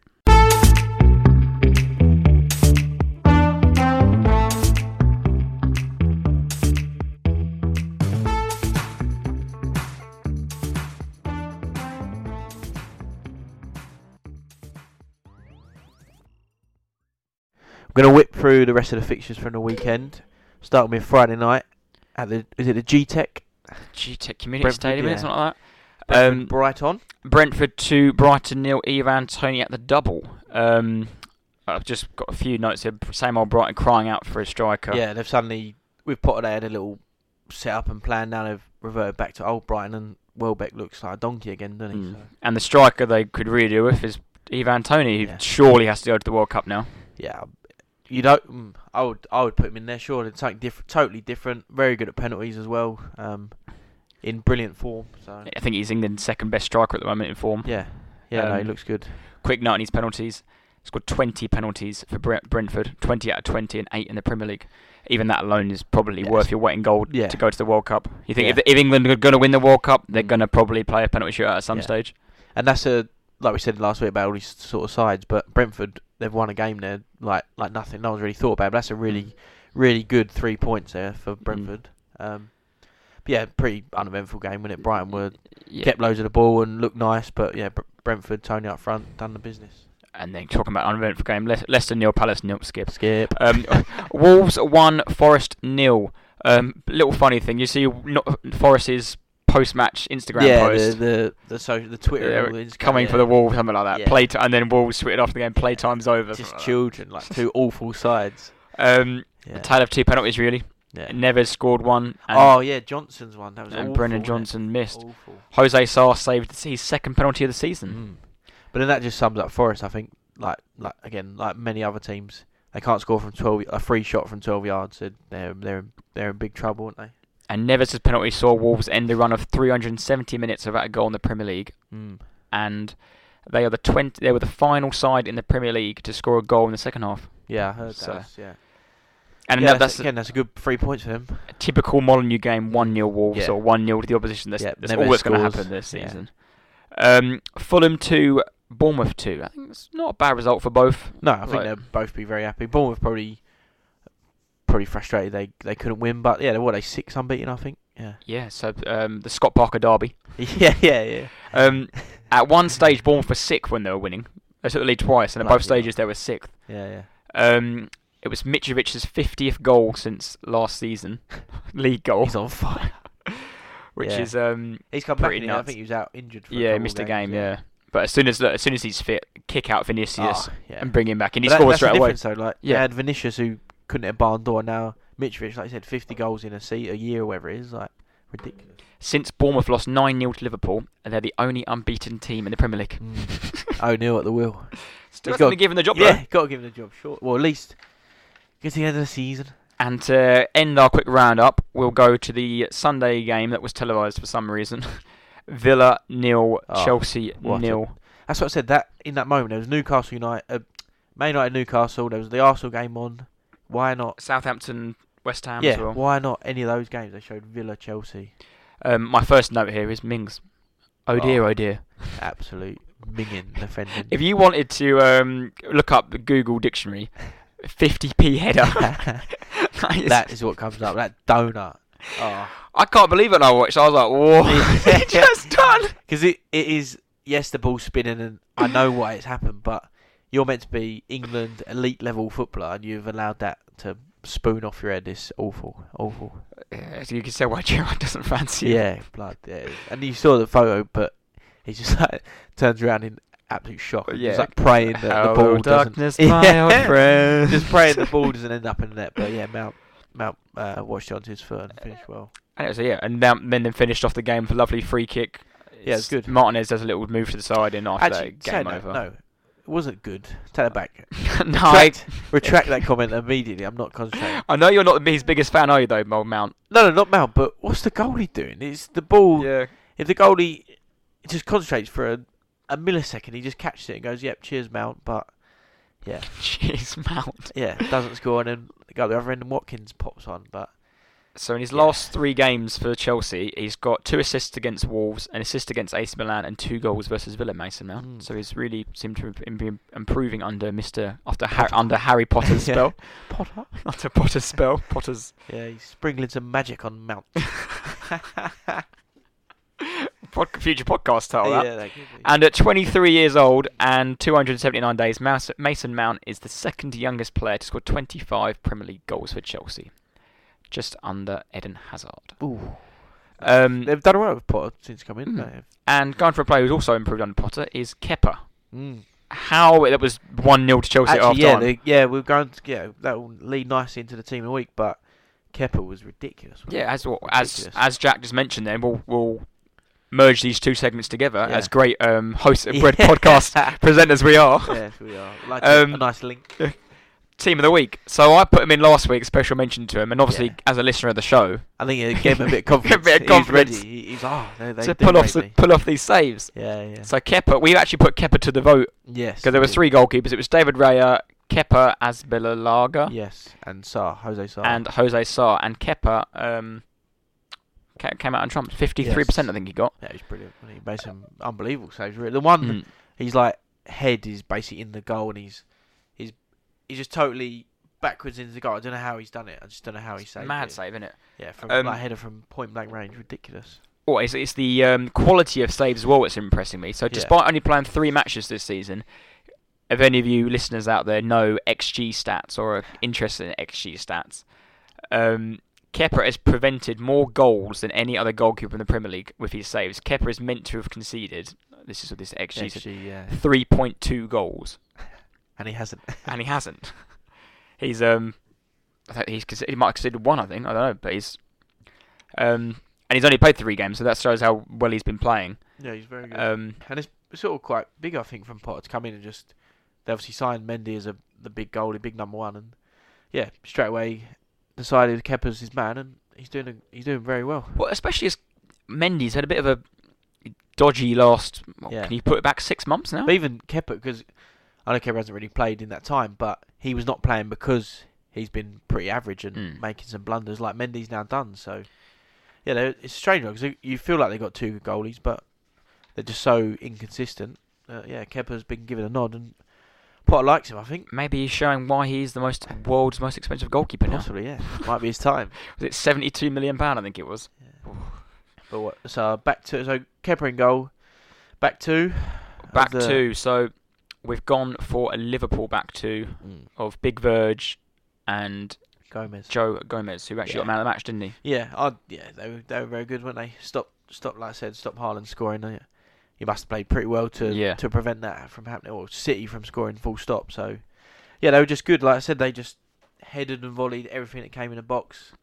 They just set up perfectly. Like I said, Van Dijk switched on, was like, right, I'm going to show how good I am today.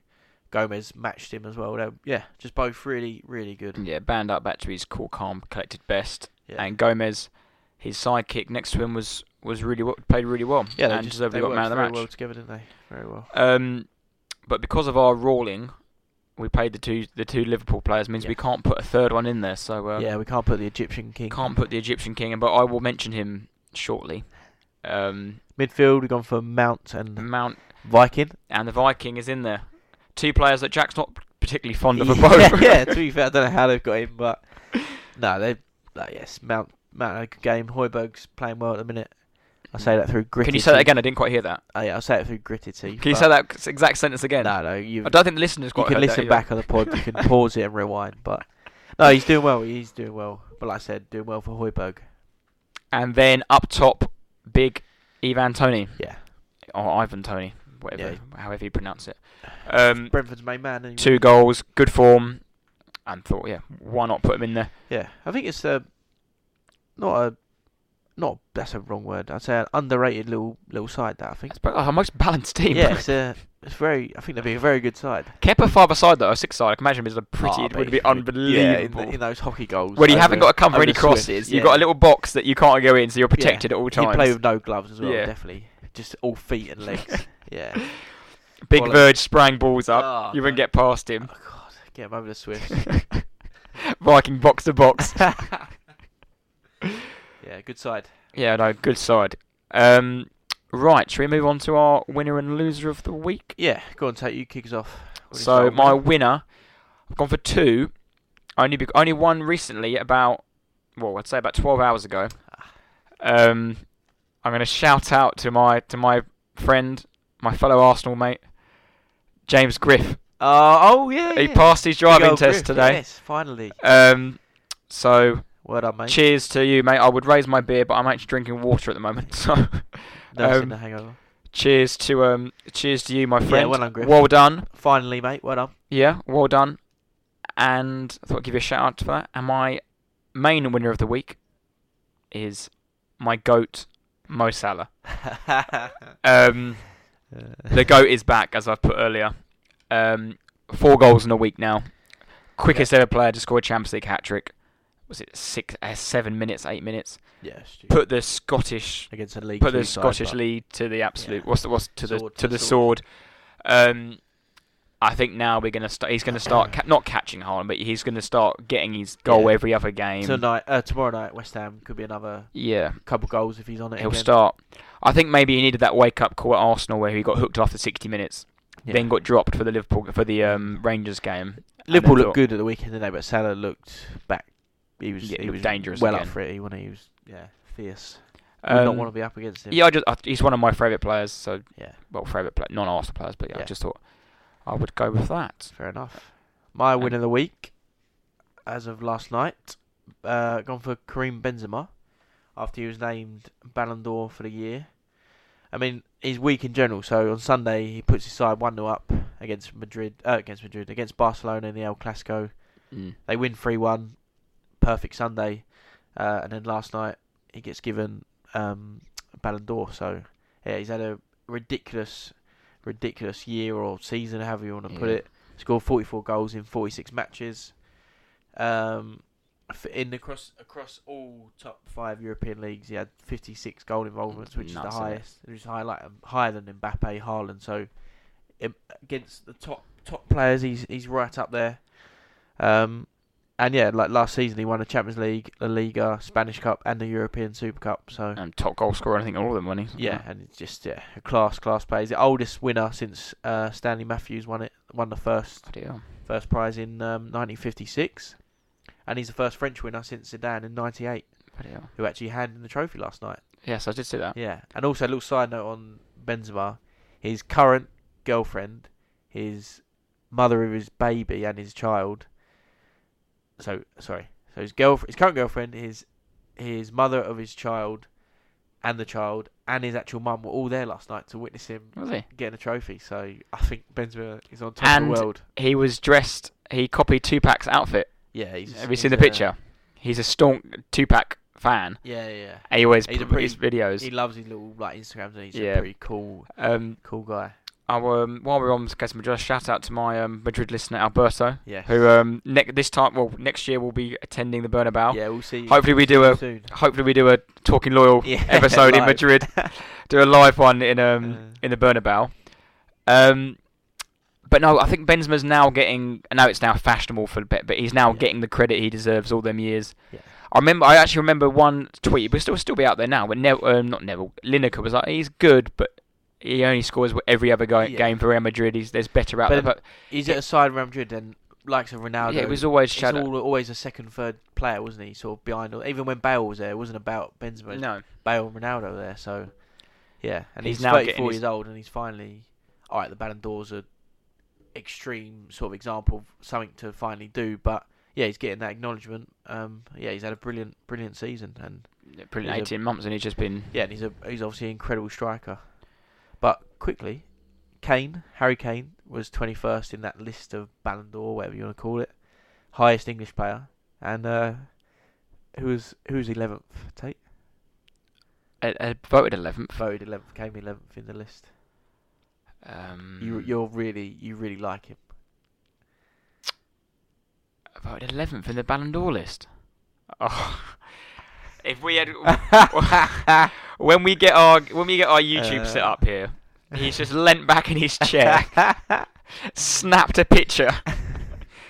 So it can only be the the world's most renowned celebration. Can it be that Hong Min Sun or Song? Yeah, however you want to call it. He was 11th in the list, and there was no Arsenal players in the list.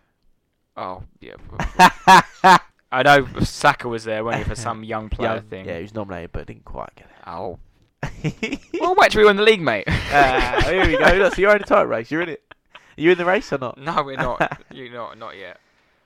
If Haaland gets injured, then yeah, maybe. Moving on. Loser of the week. Go on. Loser of the week. Right, I've got a really weird one here. Mine's weird as well.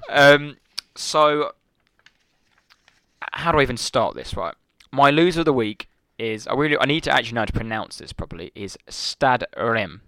I think that's how you pronounce it. They're a French team that Florian Balogun plays for. Does Joe Rodon play for him? Stade Rennes. No, that's Stade Rennes, and this is Stade Reims. R-E-I-M-S. So, those who know me, they know I'm an absolute sad freak who just loves Arsenal and loves football, and there's like a weird person who likes players that whatever. So, if anyone's got an app on their phone, Flash Scores is like the go app for football. Everything. So, all Arsenal players that go on loan or actually care about, I'll then star their teams and see if they start, see how they play, seeing how they're getting on. So, for example, on my stars, obviously Arsenal are on there. I've got Bristol City for Brooke Norton-Crofty, Blackpool for Charlie Patino, and I've got Stade Rennes for Florian Balogun, and I've got Marseille for Nuno Tavares. Like, it's just, no, he doesn't play for us anymore. But I'm just a complete freak who does that for some reason. But I'm interested to see Balogun doing well. Yeah.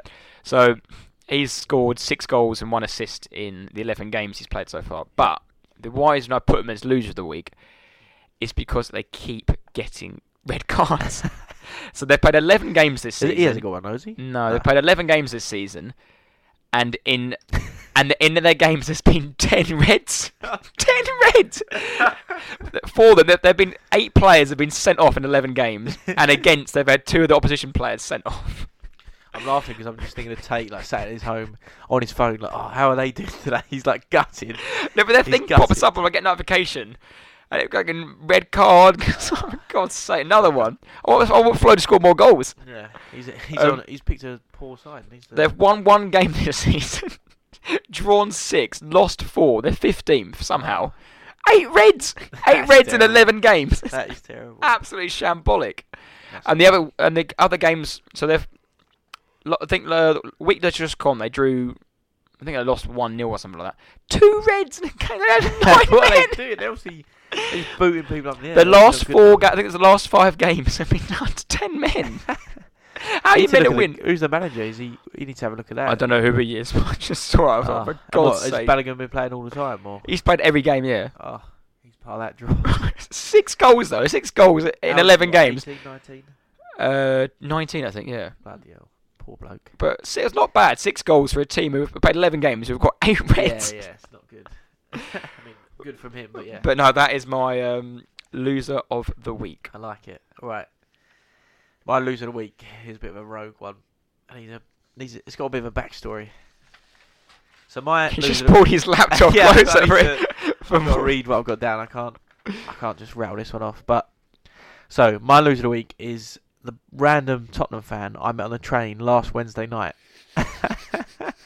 when we were at home to Frankfurt, the Champions League. The reason why I know what's coming here is because this person is his, I don't know how to say it, maybe it's his personality or characteristic trait, or it's just how they are as a person really infuriates me. So for some reason, I'm with my dad at this time, getting on a train, and for some reason we've engaged in conversation with him about Tottenham and whatever. That's fine. We're just talking about Spurs. He saying this, saying that, whatever. Little comments were made and we started talking. That's absolutely fine. Talk about football, whatever. But then he resorts to the classic. So do you go to many games? Do you go away? You got a season ticket?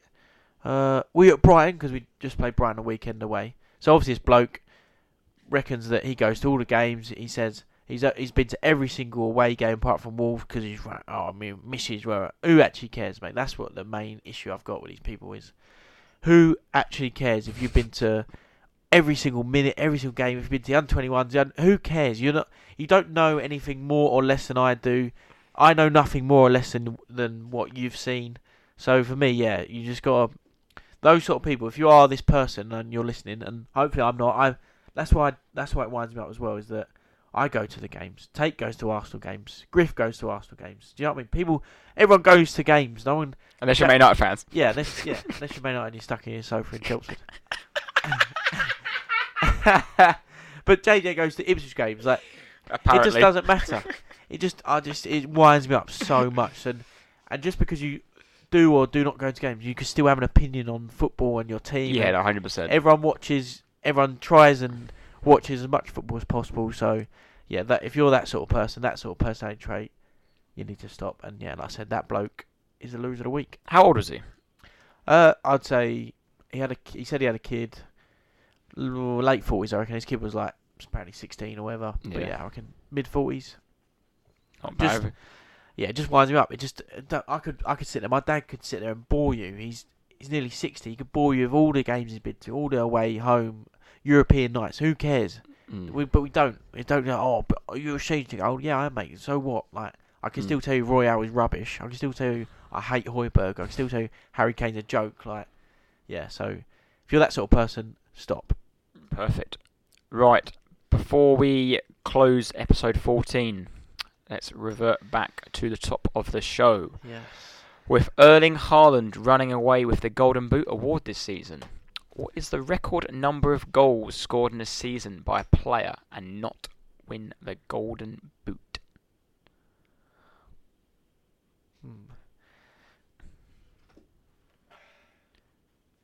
So I think. Is it a rogue player? No. No. Don't look at me because I'll give it away. I'm going to go Harry Kane. How many goals? He scored 28. Got the first one, right? Oh, it was Harry Kane. What's Harry Kane? Was it? Harry Kane became the first player to score 30 goals in a 38 Premier League game season and not win the Golden Boot. How many score? 30? Was it 30 bang on? Yeah. Who won the Golden Boot that year? Come on, should be an easy one. If Harry Kane scored 30, who holds the record? The GOAT. I was gonna say Salah, or I was gonna say Aguero because of City, but yeah, Salah was on the tip of my tongue. Salah holds the record of 32 goals in a 38 game season. Yes, that is why he's the GOAT. Can you imagine with 30 goals and not win the Premier and not win the Golden Boot? Fuming. And like you said, imagine like last year, Son and was it thingy? Aubameyang, wasn't it? No, Aubameyang shared it with Salah and... No, Son and Salah shared it last year, didn't they? Sorry, yeah. Aubameyang shared it a few years back with Mane and others, Salah. Yeah. But they, like what, last year, Son 23 or something? Yeah. 30 odd goals and 30 goals and yeah, you'd be gutted. Oh, good, I like it. That's 2 out of 2 in it, if you. I'm doing alright. I'll give you the first bit of that. Yeah. Got Harry Kane. And you got the old Robbie Fowler one as well, so... Yeah. Knowledge. Knowledge is power. Not too bad, you've been doing your revision. Yeah. So, Harry, if you're listening, shove it. See! What a lovely end to the episode. So, as we talk about at the beginning of the show, again, thank you for the 2,000 views. Really appreciate it. So we'll roll on 3,000, 4,000, 5,000 and roll on Matt Jarvis sitting here in the bunker with us. That's what we want. Jarvis on the sofa. West Ham. And like what we want to do going forward is like a new segment of listeners' questions. If you've got anything over the weekend you want us to discuss, or if you want to, if Højbjerg scores a hat-trick and you want Jack to really have to apologise, you want him to say a whole sentence. Yeah. You want him to say, "Hi, I'm Jack, and I'm an idiot" in every Danish. Week I'll learn something new in Danish. If he'll learn it. Well. Keep like if you've already done your 5 stars on Spotify, fantastic. Leave us a review on Apple Music if you can, Apple Podcast, sorry. And yeah, we're going to be on YouTube soon, so if you do watch it on there, even if you just want to comment on there, because you can leave an episode by episode comment on there. Yeah. It is, quickly on the questions, I did get one come through. We won't name names yet. We'll hold off until it's a definite segment. But I have a question for you, Tate. For me? Yeah, it's for both of us, but The question was, is Alan Smith on VAR? The ex-Arsenal most biased pundit. Oh, behave. Alan Smith. The thing I really like about Alan Smith is I actually think he's that biased. And he's got a really soothing voice. He's terribly biased. Him and Keown. Terribly biased. Keown get the bin. I can't stand Keown. But like I said, the question will, just get a few in. If it's ideas you want to put to me and take, say do this or try this, then we're all for it. So thanks again. Keep listening. Keep passing it on. Share it to new people. Whoever has not listened yet, get them onto it. And we'll see you next week. Stay loyal.